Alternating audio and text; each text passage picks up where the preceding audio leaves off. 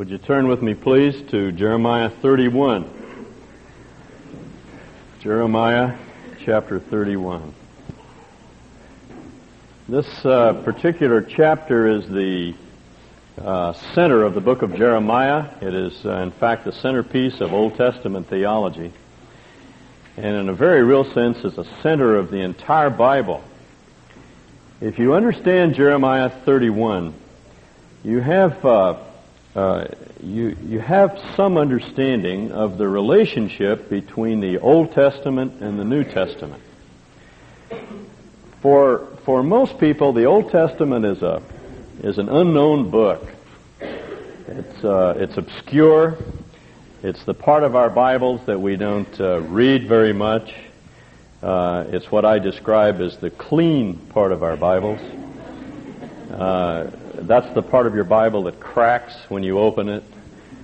When I announced the first Sunday we were going to study the book of Jeremiah, the spine on most people's Bible broke when they opened to this particular book. It's the Old Testament is about an ancient time, an ancient culture, a different culture, and for most people it's simply a very difficult book to understand. I have a feeling that the names that we use for the two divisions of the Bible are largely responsible for our misunderstanding of the Old Testament. We call the two divisions the Old Testament and the New Testament. Now we need to understand those are not biblical terms. That terminology doesn't come out of the Bible. A man by the name of Origen, who lived in the 3rd century A.D., is the one who's responsible for that terminology. And if you know anything about Origen, he was one of the Greek church fathers, and he had a very low opinion of the Old Testament, and in fact it's reflected in the terminology that he used for the two divisions of the Bible. The Old Testament. The Old Testament. We hold it about 6 beats. And then there's the New Testament. What a relief it is to read the New Testament. The Old Testament is full of law, and God has a very long and frowny face. He's a sort of cosmic policeman who goes around maintaining law and order and justice and snuffing out fun and inhibiting us when we finally find something that we really like to do. But when you get to the New Testament, it's all grace and forgiveness, and God is infinitely tolerant of our shortcomings. Thus, reading the Old Testament is like hitting yourself over the head with a hammer. It feels so good when you quit. At least that's the way many people feel. That's what most people perhaps feel about the Old Testament. The word that the apostles, Jesus and the apostles use for the Bible is simply the writing. They use the Greek term he graphe. He is simply the article, the, and graphe means writing. There are a lot of English words based on that root, graphics and graphology and those sorts of terms that refer to writing. They called it he graphe, the writing. That was Paul's term for the Old Testament, and that's also his term for the New Testament, as well as Peter. Peter talks about how hard it is to understand Paul. And he says, some people, through willful ignorance, twist his writings as they do the other Scriptures. And he uses the technical term for the Old Testament. So as far as Peter was concerned, Paul's writings were he graphe. They were the Scripture. And that's the way that the Bible looks at itself. It is one book, not 2 books, not even 66 books. It is one large book with 66 separate units, telling the story of God's salvation from the creation of the human race to its ultimate consummation. That's what the Bible is all about. You say, well, that's not really true. The Old Testament is all about Israel, and the New Testament is all about the church.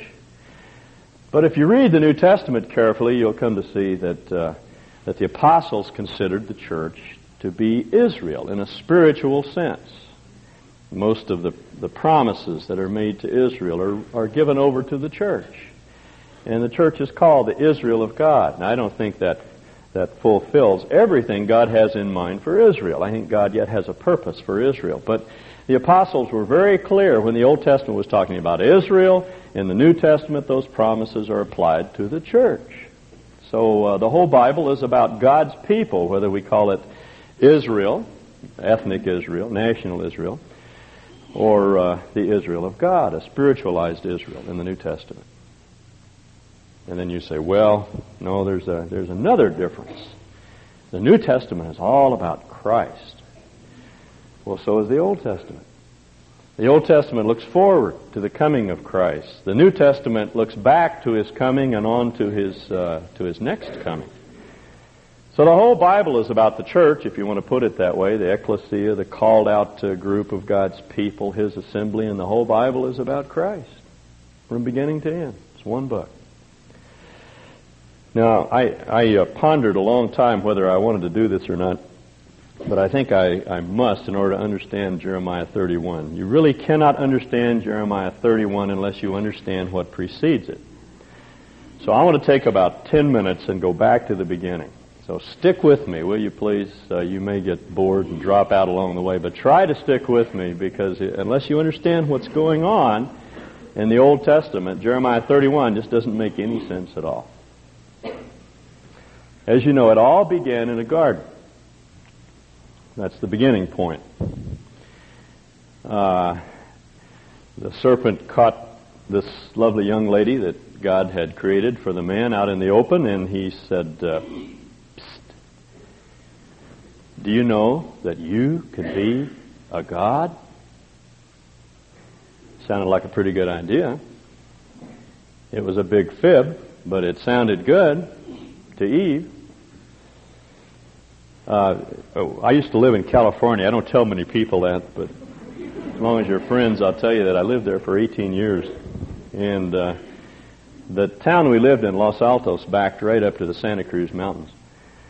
And I used to go up into the mountains to a monastery that housed Maryknoll Fathers, retired Catholic priests that had been missionaries in China.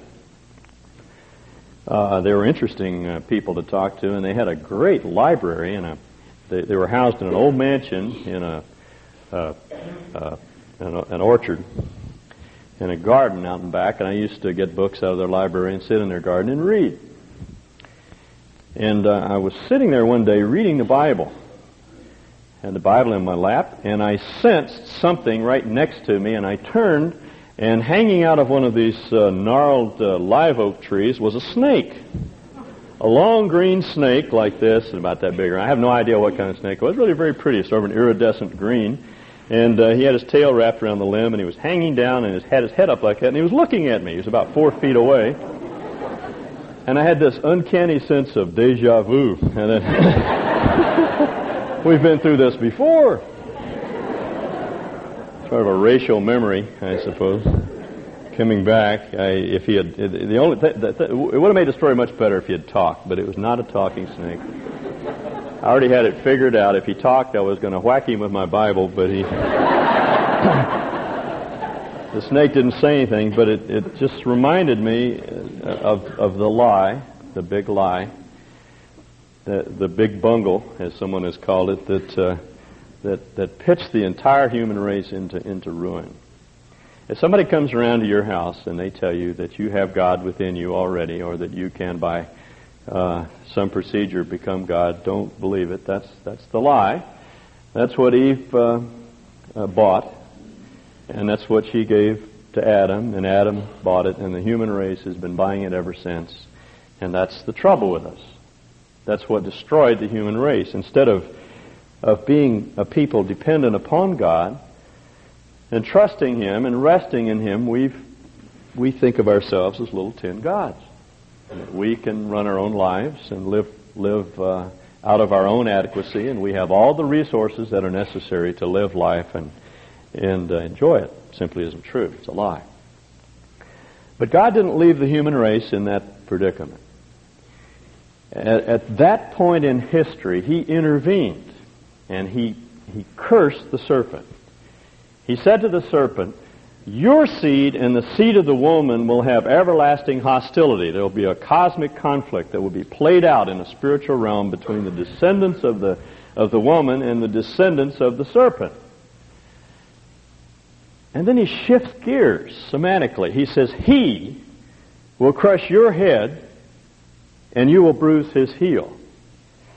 Now, in Hebrew as in English, the word seed is a collective noun. We use seed both for a handful of seeds and for one seed. In Hebrew it's the same way. When God said the seed of the woman will have hostility or have conflict with the seed of the serpent, he was thinking in a collective sense, and then he shifts to the individual sense of the noun. He, one of the seed, will crush your head and you will bruise his heel. Now, what he's thinking of is a man stamping on the head of a serpent and inflicting a mortal wound on the serpent. The blow is lethal. The serpent dies, but in so doing, he bruises his heel. He hurts himself. Now, that's what theologians call the protevangel, the first giving of the gospel, the first statement of the good news, that someone with a capital S would someday come along and he would trample on the head of the serpent and crush it underfoot and put an end to this great enemy of mankind, but he would inflict great damage upon himself. It would hurt him to do so. Now, I want you to imagine something. This isn't really true, but you imagine it. Imagine a little box, a little wooden box.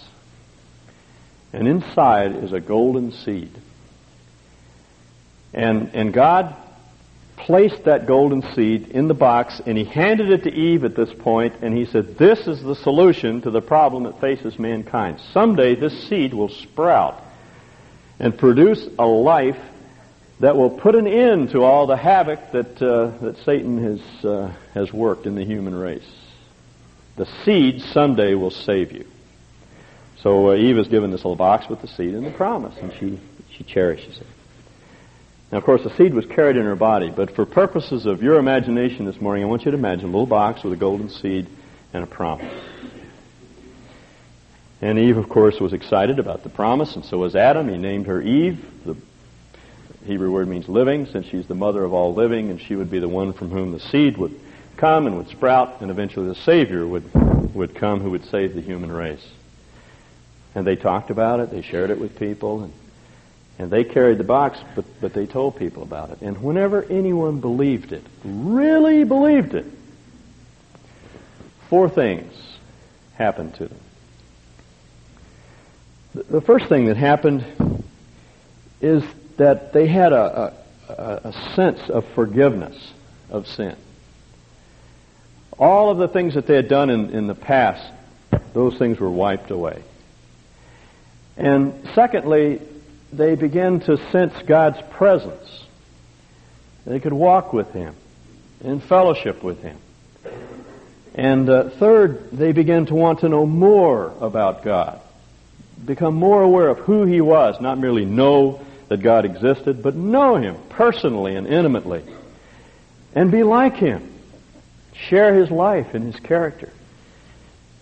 And finally, they were given a power to perform. That is, they began to discover that they had the resources to change their lives and to act differently, act in line with God's plans and purposes. Now, that's what happened all the way through the Old Testament. Those 4 things occurred. There was a sense of forgiveness. There was a sense of God's presence. There was a sense of God's power and a desire to be what God wanted them to be. And you find that true of people like Enoch, who are described as walking with God. The verb tense that's used suggests walking back and forth, here and there, hither and yon, and wherever God went, that's where Enoch went. He just walked with God. Now, that little box was passed on from generation to generation, and the long, slow count began. At times, the number of people who believed in the seed was very small. At the time of Noah, there were only 8. Noah and his wife and his 3 sons and their wives. And out of those 3 families, the 3 sons and their wives, God chose Shem, one of Noah's sons, and He gave the box to him. So the human race came to see that 1/3 of the human race would carry the seed. And then along about 2000 BC, this great giant of a man that we know as Abraham came stalking out of Babylon, formerly a moon worshiper and a pagan, and the little box was given to him, and Abraham said, I believe. I believe that salvation is in that seed, and things began to happen to him. He's described as the friend of God. God said, how can I withhold anything from Abraham? He gave him everything because he believed. Abraham passed the box on to Isaac, his son, and Isaac passed it on to Jacob, his son. So now we know that the seed is in the possession of one nation because Jacob became Israel, the father of the nation of Israel. One of the reasons Esau is judged so severely in the Old Testament is because he didn't want the box. He sold out for a little bit of momentary pleasure. He'd rather have something in his stomach than to possess the box. But Jacob wanted the box, even though he was a crafty, scurrilous old fella who never seemed to get things right. He wanted the box. And that set him apart from his brother. And Jacob passed it on to Judah, who was one of his sons. He had 12 sons and one daughter. And his sons became the heads of the 12 tribes of Israel. And the box went into the hands of Judah. Jacob said, from you Shiloh will come. We don't know exactly what Shiloh means, but it probably means the one for whom it is intended, that is the one who was predicted all along. Shiloh would come through the tribe of Judah. And it was held in that tribe for years and years until David came along about 1000 BC, and it was given to David. And when Nathan told David that he was to carry the box, David got so excited. He said that I should be the recipient of the law of the man, as he calls it. He was thinking back to the story of Adam and Eve and the promise of the man, that I should be the one who carries the man. That's what set David apart from all of his contemporaries. That's why he was a man after God's own heart. He had his problems. He didn't always do things right, but he had a great heart for God because he loved the box and he loved the seed. And he looked forward to the coming of the seed. He knew he wasn't the seed. It was coming. He says in one of his Psalms, speaking of one of his sons who would be the seed, he said, the Lord said to my Lord. Well, that's incredible in a Semitic culture because a father would never refer to his son as my Lord. It's the other way around, as you know. It's still true in Oriental cultures. The father is the one who is the Lord. The son shows respect to the father. But David says, looking down as his one generation after another passed the seed, the Lord, Yahweh, said to my Lord, you are my son. So he realized that one of his descendants would be the seed. Jesus used that argument with the Pharisees when Jesus said to them, whose son is Messiah? They say, David's son. Well, Jesus says, why then did David say, and he quoted that psalm, the Lord said to my Lord. They didn't have any answer for that. And on from one generation to the next of David's descendants, the little seed was passed until we come to the time of Jeremiah. And unfortunately, by this time, there were very few who cared about the seed. It was still being carried genetically and in our imaginations in a little box from one generation to the next, but no one cared. They were busy making money and making a name for themselves and furnishing their apartments and updating their stereos, and they were preoccupied with all of this sort of thing, and then they didn't care about the seed. It didn't matter to them. They had other things on their mind. And God kept trying to get their attention. They didn't want to hear. They didn't want to listen. And so he brought the Babylonian army, and when Jeremiah wrote, chapter 31, Nebuchadnezzar and the imperial army was gathered around the city of Jerusalem. They were besieging Jerusalem. And in a matter of weeks or months, they broke through the walls. They destroyed the city. They looted and burned the temple. They deported all the inhabitants. They put out Zedekiah's eyes, who was the king at this time, and sent him off to Babylon to die. It's in this terrifying context that the book of that this chapter of Jeremiah is written. Now, let's look at chapter 31. Actually, let's go back to chapter 30. These chapters 30 through 33 are described by commentators as the book of consolation, the book of comfort. The exile is imminent. It's only a matter of weeks or days before the Babylonians take them off into captivity. And they're being judged for their sins. But at this point, Jeremiah sits down and he writes a book of comfort and consolation to these people. That's so like the Lord. Right in the midst of our distress, He comforts. You see the same thing in Isaiah. Isaiah, from the standpoint of the 8th century, predicts this event, the exile.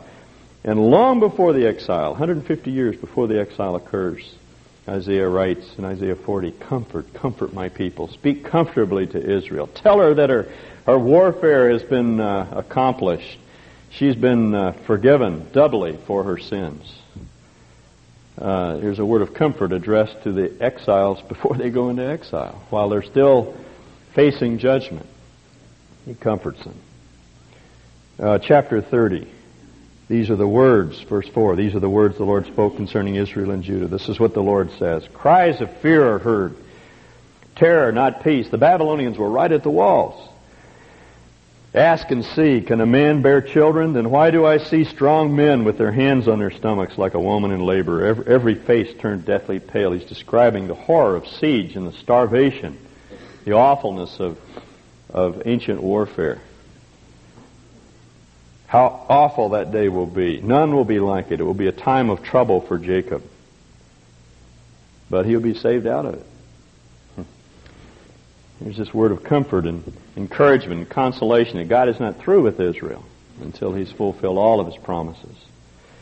He says it's a time of terror. It's a time of trouble. This is the time of Jacob's trouble. He's thinking of the exile that's weeks or months away and it will continue for 70 years. But he says he'll be saved out of it. In that day, that is in the day of His salvation, I will break the yoke off their necks and will tear off their bonds. No longer will foreigners enslave them. Instead, they will serve the Lord their God and David their king, whom I will raise up for them. It's in the character of the Old Testament to describe Messiah in terms of a living David. Jeremiah is not thinking here of a resurrected David, but of a son of David, whom we know to be Jesus. So here on the eve of the exile, Jeremiah says, it's all right. I want you to be comforted by the fact that I'm going to save you and you'll come back to Jerusalem and you'll serve David, your king. Then in verses 12 through 17, he describes Judah's incurable wound, Judah and Israel. Throughout this book of consolation, he uses the words for both the northern and southern kingdoms, describing a union of the two nations that had been divided since, way back into Saul's time, even. This rift went. And now they'll be united. And he describes this incurable wound as something that's beyond healing. And then in verse 17, but I will restore you to health and heal your wounds. And then in verses 18 through 34, he predicts the restoration of Jerusalem. Verse 18, I will restore the fortunes of Jacob's tents and have compassion on his dwellings. The city will be rebuilt on her ruins, and the palace will stand in its proper place. Hadn't even been destroyed yet. But Jeremiah says, after it's destroyed, it will be rebuilt. And in verse 22, he uses the ancient formula that you first hear in connection to the Exodus. I will be your God, and you will be my people. And then in chapter 31, verse 1, at that time declares the Lord, I will be the God of all the clans of Israel, and they will be my people. This is what the Lord says, the people who survive the sword will find favor in the wilderness. I will come to give rest to Israel.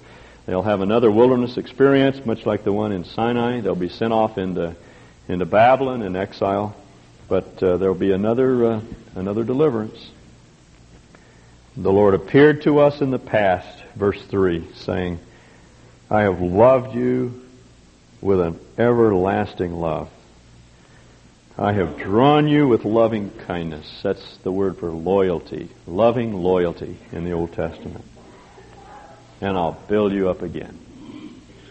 Do you realize that about God's love? It everlastingly goes on. It never stops. Even though He may have to chasten us, it never stops. I'm sure you have had the experience of standing on a railroad track and looking down the track and noting that the tracks converge. They tell me that's the physical phenomenon of parallax, that parallel lines tend to form angles in the distance. And as you look down that track, it looks as though the track vanishes. There's a vanishing point where the track ceases. But your experience tells you that it goes on. And if you happen to be boarding a train at that spot, you don't fear that the train's going to run off the track when it gets to the horizon, because you know the tracks go on, and that's the way God's love is. It may appear to have vanished. Our circumstances may be hard and difficult and harsh, but God's love goes on. And that's what He's telling His people. Despite the rigors and the horrors of the exile, I want you to know that what I said in the past is true. I have loved you with an everlasting love. And then in verses 7 and following, there's a long section that essentially is a description of their regathering. The key word is gather, that occurs a number of times in this section. Verse 8, "See, I will bring them from the land of the north and gather them from the ends of the earth. Among them will be the blind and the lame, expectant mothers and women in labor. A great throng will return. They will come with weeping. They will pray as I bring them back. I will lead them beside streams of water on a level path where they will not stumble, because I am Israel's father and Ephraim's my firstborn son." It's a description of the return of the exiles. This great throng making their way across the desert back to Jerusalem, and it will include the blind who will feel their way along, and the lame who will hobble along, and pregnant women who will waddle along, but the path will be smooth and easy, and I'll get them back. See, I'll bring them back. "He who scattered Israel will gather them and watch over His flock like a shepherd." And then in verse 21 of this chapter, Jeremiah says to virgin Israel, as he calls her, "Set up road signs, put up guideposts, take note of the highway, the road that you take. Return, O virgin Israel, return to your towns." Put up a signpost that says, "This way to Jerusalem, X number of miles," so that you won't lose your way or lose time getting back to Judah.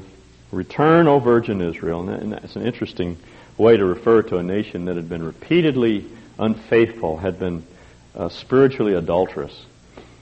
And yet Jeremiah says, "You're, in God's eyes, you're virgin Israel." It's a fresh start. It's a new beginning. "How long will you wander, O unfaithful daughter? The Lord will create a new thing on earth. A woman will surround a man." The woman is Israel here, as she's depicted all the way through the Bible. The man is the Lord.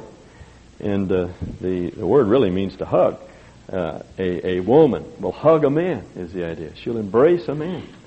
Israel, who for so long had run away from God and sought other lovers, will be restored to her first love. And not only that, her love will be restored. She'll woo Him. She'll embrace Him.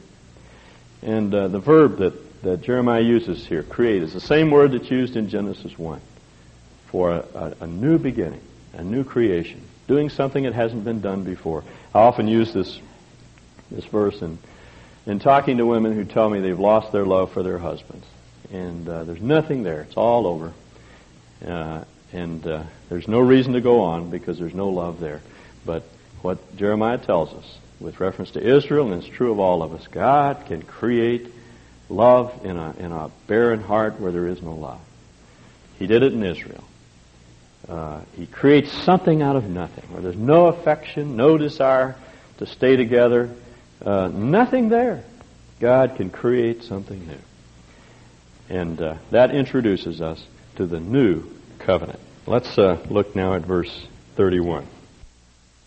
"The time is coming, declares the Lord, when I will make a new covenant with the house of Israel and with the house of Judah. Now the covenant is made with a distinct national group, Israel and Judah, united again. He's talking to these folks who were in Jerusalem, Israelites, Jews, as they later came to be called. But when you come to the New Testament, the writers of the New Testament apply this promise, the one that follows, directly to the church. You read Hebrews 8 and Hebrews 10. And Hebrews 10 says very specifically, it was written to us. This is for us guys. This is for the church. This isn't just for Israel. It, I believe, will be fulfilled in some time in the future in the nation of Israel. I don't know precisely how. God does not tell us. Scripture is silent. I don't think God is through with Israel yet. He has a plan for her. But for right now, what follows is for us. Now listen. It will not be like the covenant I made with their forefathers when I took them by the hand to lead them out of Egypt, because they broke my covenant, though I was a husband to them. And he's talking about the agreement that God made at Sinai when he said, I will be your God, and you will be my people. I will love you. I will be loyal to you. I will give myself to you. I'll be your own private possession. And then he gave them the law, not as a way of becoming related to God, but as a way of working out that relationship. The law at Sinai was not the means by which people came into a relationship with God. It was an expression of it.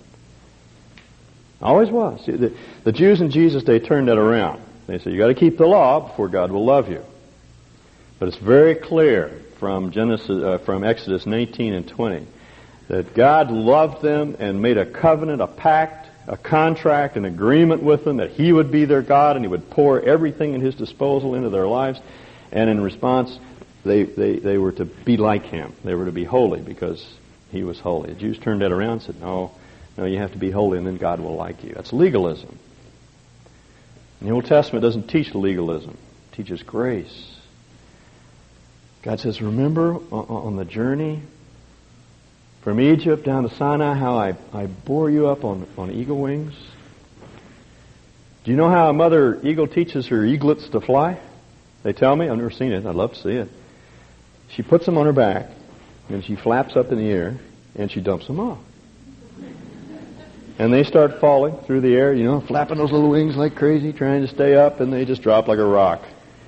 And the mother eagle will swoop underneath and pick them up and take them up again, dump them unceremoniously off her back, and away they go again. And she scoops under and picks them up until their little wing muscles become strong enough to fly. And God says, now, you were like little eagles taking your first steps in statehood, and frankly, you weren't doing very well. You were flapping hard, but you weren't doing very well. And I kept bearing you up. That's a picture of grace. See, that's the way God dealt with Israel. He could say, be holy because I'm holy, because He'd already committed Himself to them. He was going to be a mother eagle. In their first attempts to try to be holy, when they'd fail, He'd pick them up. As I say, the Jews had turned it all around. Made the law something hard and harsh and impossible and unyielding and unbending, and it simply wasn't true. And God says, I'm going to give you a new covenant, not like the one I gave in Sinai, not because the one at Sinai was wrong. There's nothing wrong with the law. There's nothing wrong with the contract I made with you. The problem is with you. He says, you broke it.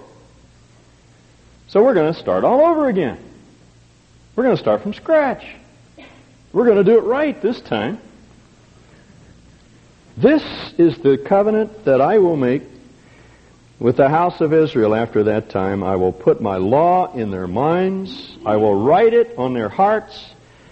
I will be their God, and they will be my people. No longer will a man teach his neighbor or a man his brother, saying, know the Lord, because they will all know me, from the least of them to the greatest. For I will forgive their wickedness, and I will remember their sins no more.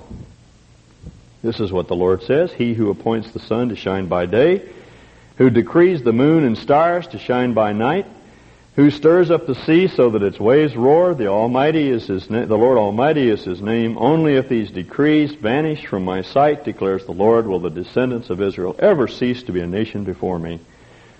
This is what the Lord says. Only if the heavens above can be measured, and the foundations of the earth below be searched out, will I reject all the descendants of Israel because of all that they have done. You see what he's saying? This is an unrevocable, unrustable, unbendable contract that I'm making with you. It'll never be rescinded. As a matter of fact, its continuity is tied into the continuity of the solar system. If you get up tomorrow morning and the sun doesn't come up, then you got a problem. But if the sun is up, the deal is on. That's what he's saying. You can count on it. It's a fact. Now notice what the elements of the new covenant are. There are 4. I will put my law in their minds and write it on their hearts. That is, instead of the law being something external, written on stone, it will be in the heart. You'll want to do it. That's what he's saying. You'll have an inner motivation to please me. Now I say, well, now wait a minute. Wait a minute. This is supposed to be a new covenant. Doesn't the Old Testament say over and over again that the law can be written on the heart? Well, certainly it does. In Deuteronomy, at least 3 different places, and other places in the Old Testament. Moses says, the law is written in your heart. And David says in Psalm 40, you have written your law in my heart. So I said, well, what's new about that? That's not new. Anyone who believed in the seed had the law written in his heart. He suddenly wanted to be like God. Well, the second provision is, I will be their God, and they will be my people. And I say, what's new about that? That's an ancient formula that goes all the way back to the story of the Exodus. And their first steps in statehood, and God commits himself to be their God. And they are to be his people. They have a unique relationship. God is their possession, as well as they being God's possession. And I say that was true of all of the saints in the Old Testament. Anyone who believed in the seed possessed God, and God possessed them. No longer will a man teach his neighbor or a man his brother, saying, know the Lord, because they will all know me, from the least of them to the greatest.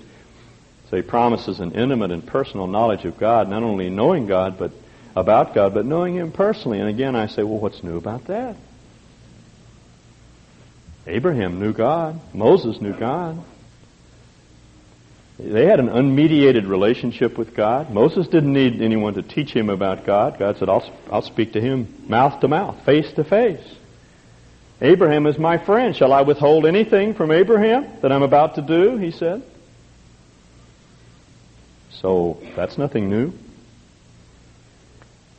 And finally he says, I will forgive their wickedness and I will remember their sins no more. And David says in Psalm 103, and he wrote that 500 years before this promise was given, as far as the east is from the west, so far have you removed my transgression from me. Forgiveness was part and parcel of the old covenant. So I say, what's new? Absolutely nothing.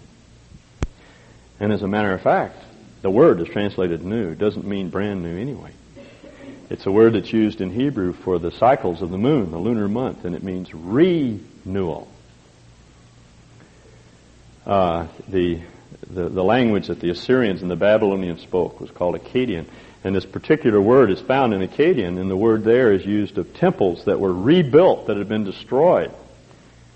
It means to renew something, or build something up that's been destroyed. Do it again, is the idea.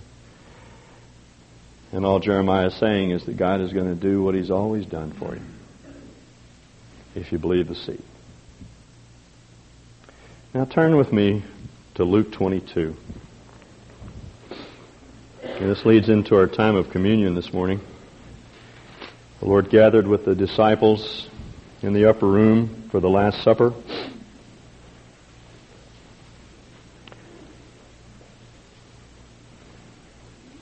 We read in verse 17 that after he took the cup, he gave thanks and said, take this and divide it among you, for I tell you, I will not drink again of the fruit of the vine until the kingdom of God comes. And he took bread, gave thanks, and broke it, and gave it to them, saying, this is my body given for you. Do this in remembrance of me.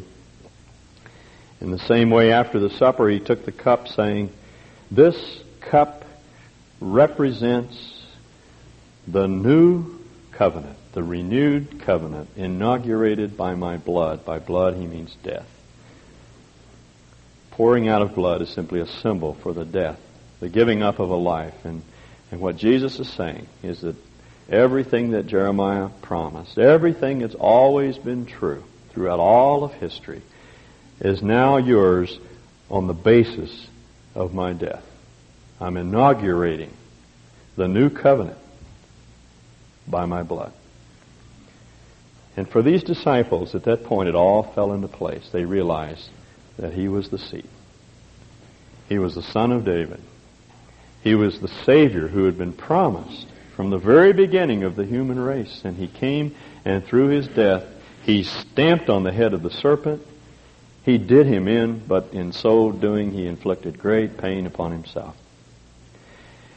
And everything that God has promised from the very beginning is given over to us. If you believe that, all you have to do is trust what God says and stop believing the lie that we can be God all by ourselves, that we can make it through life without any help. When we put our trust in him, 4 things happen to you. Some of you who have made that decision recently can look back and agree. That's precisely what happens. The first thing that happens is that there's this great sense of relief that your sins are forgiven. Past, present, and future. As far as the east is from the west, so far has God removed your transgressions from you. That you will never, ever have to pay for any of your sins, even the ones that are yet to be committed. You're forgiven. Finally and ultimately. And second, there is a sense of God's presence and his power. He is your God, your very special God. He's yours, not someone else's. He belongs to you, and you belong to him. And third, there is a desire to change. You want to be like him, and it's not something that happens because you grit your teeth and decide you're going to change. There is something that it's like the leaves beginning to come out in the trees now. In the spring, the leaf doesn't. It's not a lot of effort. It just begins to grow, and that's what you sense happening.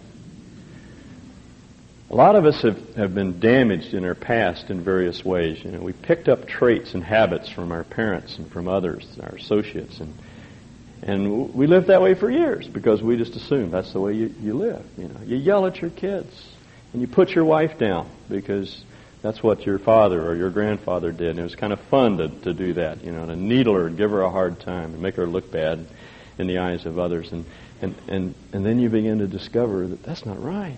That's harmful. That hurts our relationship, and you want to change. And it's not even that somebody tells you you need to change. You just know it. You just know it. And then finally, there is a sense of resource and power to change. You know that you can. It's not merely wanting to. You can change. You want to align yourself with God's program and his way of getting things done. You want to be his entirely. Now that's the message of the Bible. That's the new covenant. That's what ties together the two books of the Bible. It begins in a garden with a promise. And it ends with the great consummation when Jesus comes back. And in the center of it is the birth of the seed. He came, just as God promised that he would. He came. He was here. He lived among us. He died. And he inaugurated this new covenant. And it's yours if you want it. And we're going to celebrate this morning the table which symbolically points back to that event. If you've never come to believe in the seed, this would be the best time to do it. Now, as we share together this cup and this bread, he says, "We show forth his death. We make known his death until he comes in this way." Father, thank you for coming and freeing us from the sins that haunt us and leave us in despair. Thank you for forgiving us. Thank you for taking away the emptiness and the uselessness of life and giving us a future and a hope. And thank you, Lord, for your power that's available to us that enables us to walk through the day with you in a spirit of rest and peace, knowing that you're at work in us, both to will and to do of your good pleasure. And thank you for writing your will upon our hearts, giving us a desire to want to follow you, a hunger, a yearning for you and your kingdom. Thank you, Lord, for loving us that much. In Jesus' name, amen.